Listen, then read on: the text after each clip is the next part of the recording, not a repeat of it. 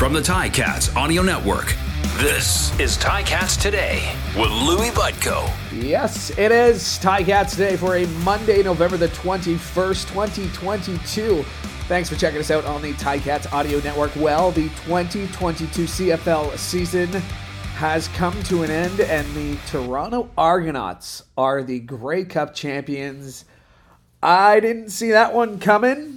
I'm not going to lie. I did not have the Argos as my 2022 Grey Cup pick, but they did pick up the win last night over the Winnipeg Blue Bombers in Regina, Saskatchewan to take home the 109th Grey Cup. So, man, the one thing you can't argue, regardless of who you were cheering for, is that was an entertaining football game.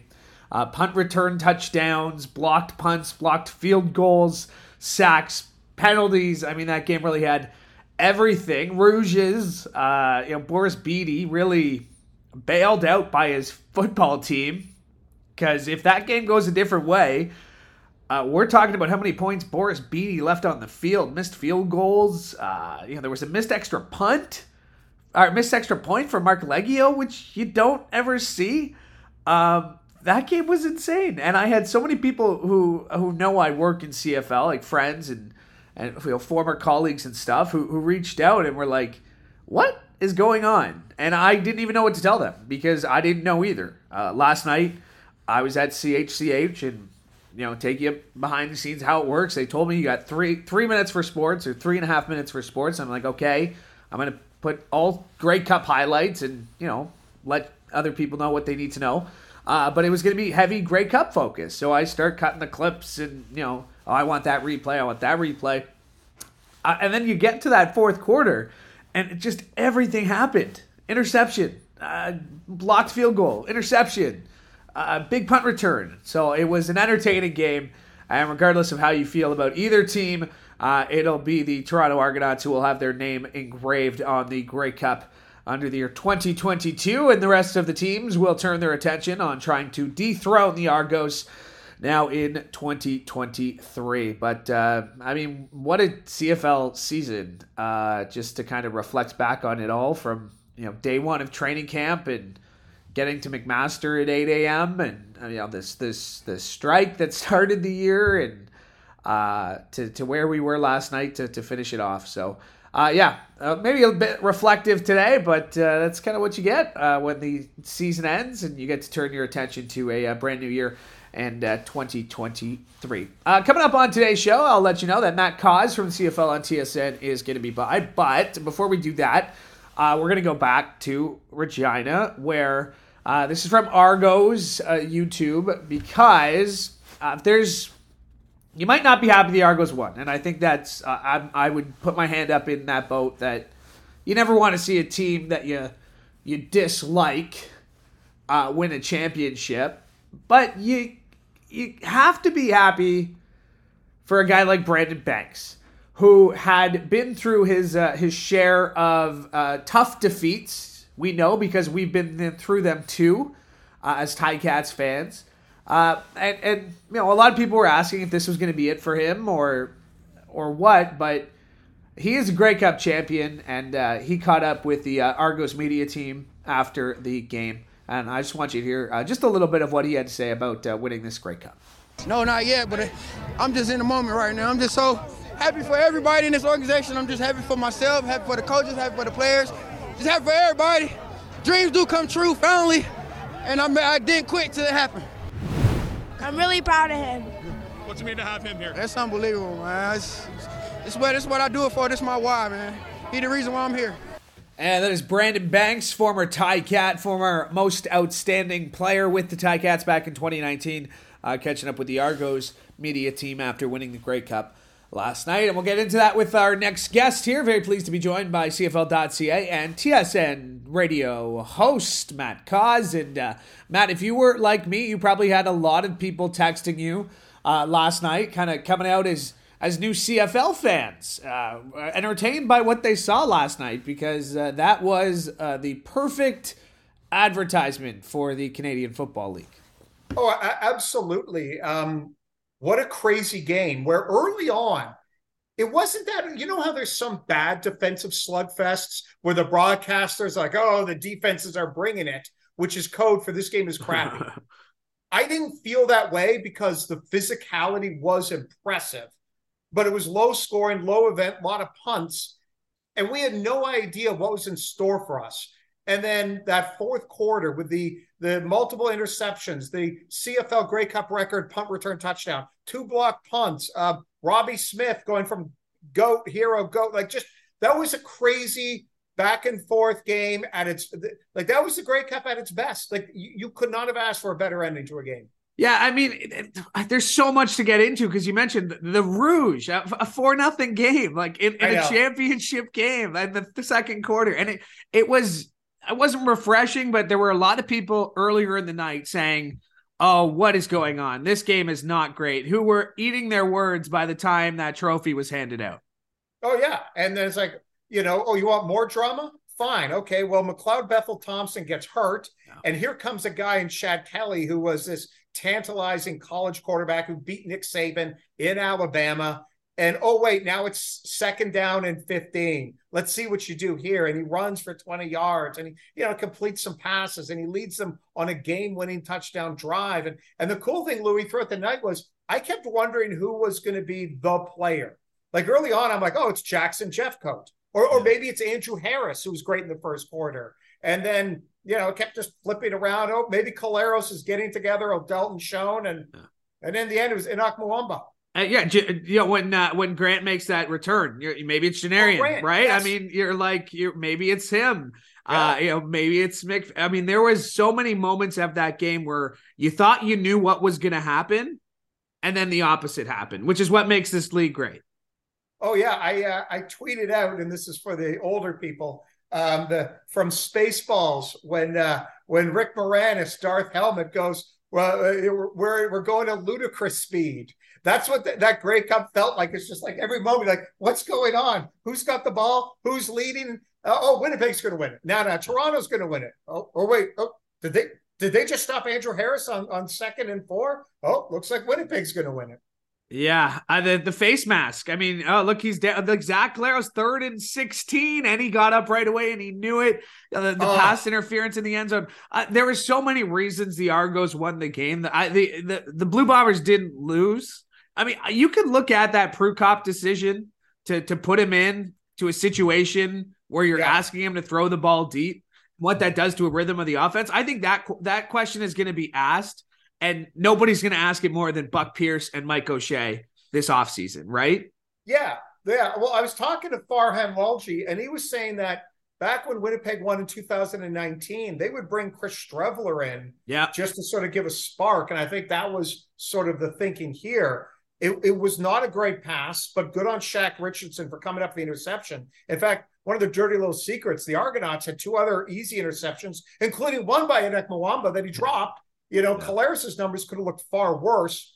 I give a ton of credit first to the Argonauts defense. They held Winnipeg to under 300 yards. They had 2 interceptions, 4 sacks.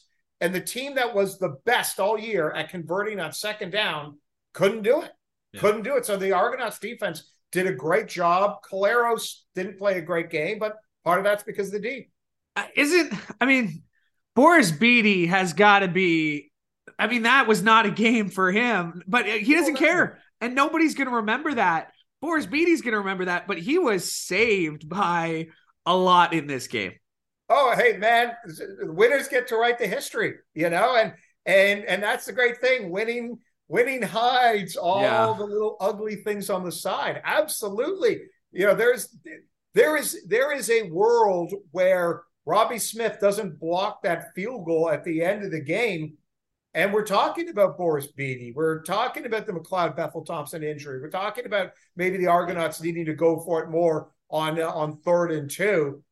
But then Robbie Smith blocks a field goal. Everything changes. And the Toronto Maple Leafs should hire Pinball Clemens. Well, that stat was crazy. I'm not sure who put it out. I'll find the credit. But 7-0 in championship games as a player, as a coach, as an executive. Anybody who's talked to Pinball Clemens gets it, right? Yeah. And it's easy for people who haven't heard him speak, and for people who, to just say, okay, you guys obviously don't know what you're talking about. It is so addictive. his personality, that the best thing they've ever done for that organization was bring him back. Oh yeah, like he is not allowed to leave ever. And to add to that 7-0, think of the degree of difficulty. Beating Calgary in the 100th Grey Cup, beating Calgary in 2017, and that's one of the greatest, that's maybe the greatest regular season team I've ever seen, was that 2017 Calgary Stampeders team. And then this year with this Bombers team that was this close to a three-peat. It's not just that he's winning or going 7-0 in these championship games. They're beating behemoths. They're beating juggernauts.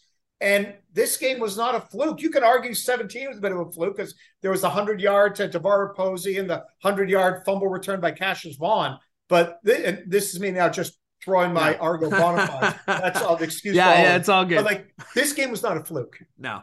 Well, it wasn't. And there were elements of the game that won them the game. And, we're not even talking about that big punt return, that 50-yard return that a tackle away would have swung the game a lot quicker in the Argos' favor. But still, again, back to the entertainment value. How does the CFL capitalize on this now? How do you take this game? How do you take those eyeballs? Because I saw one of the Danettes, one of the Dan Patrick guys, he was tweeting it out, ESPN2, Chad Kelly. Chad Kelly was trending for a bit last night. How does the CFL capitalize on a game like that? Yeah, it's a great question. You just put that fourth quarter on a loop. Like, just have a TV channel where that fourth quarter is always on a loop.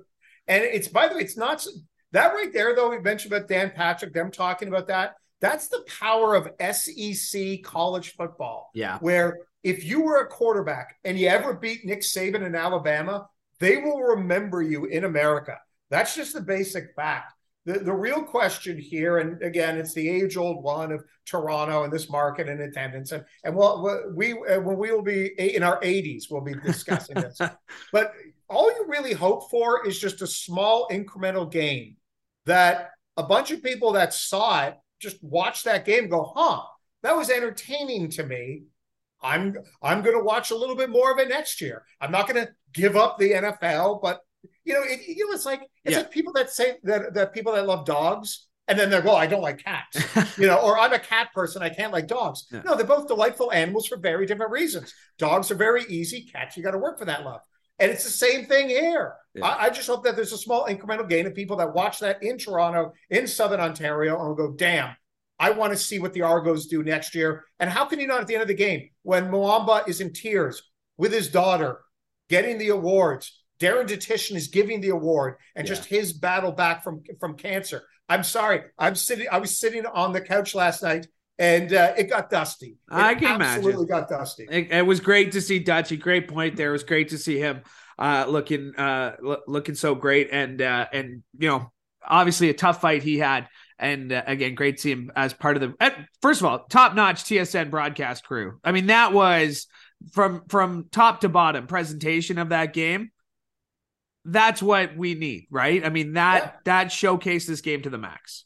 And it's hard to do. Like when you're doing like a 5-hour pregame, you've got some tape pieces that are in the can, but you're doing a lot of live TV. And all live TV is need one tiny little mistake, and then you can see it all over your TV screen. I thought they did a great job. Yeah, they did. Doesn't this put the pressure on the Ticats?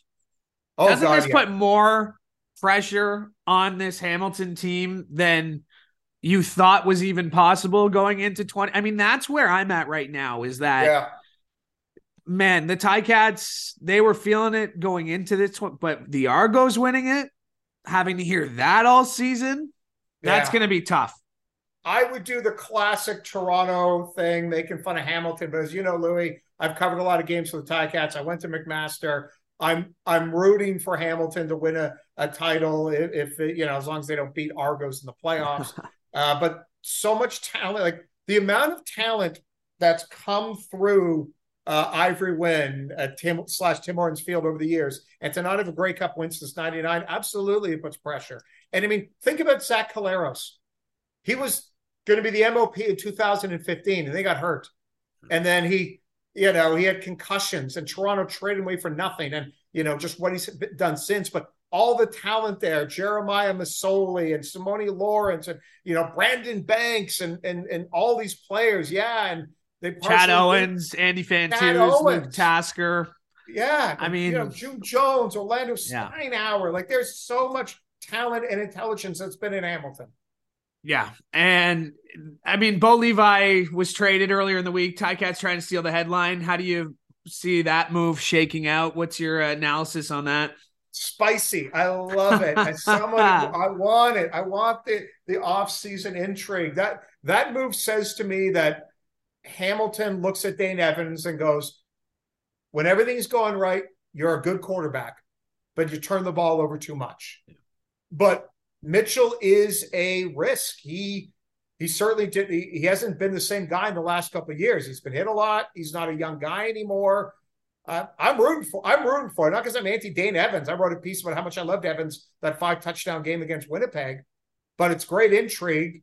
And I want to see Bo Levi Mitchell one more moment where he's at the top of his career. Aren't these the same conversations we were having about Zach Collaros 3 years ago, though? Yes. I mean, because Zach's 34, Bo's 32. I bring this up a lot because people always go to, how much does Bo have left in the tank?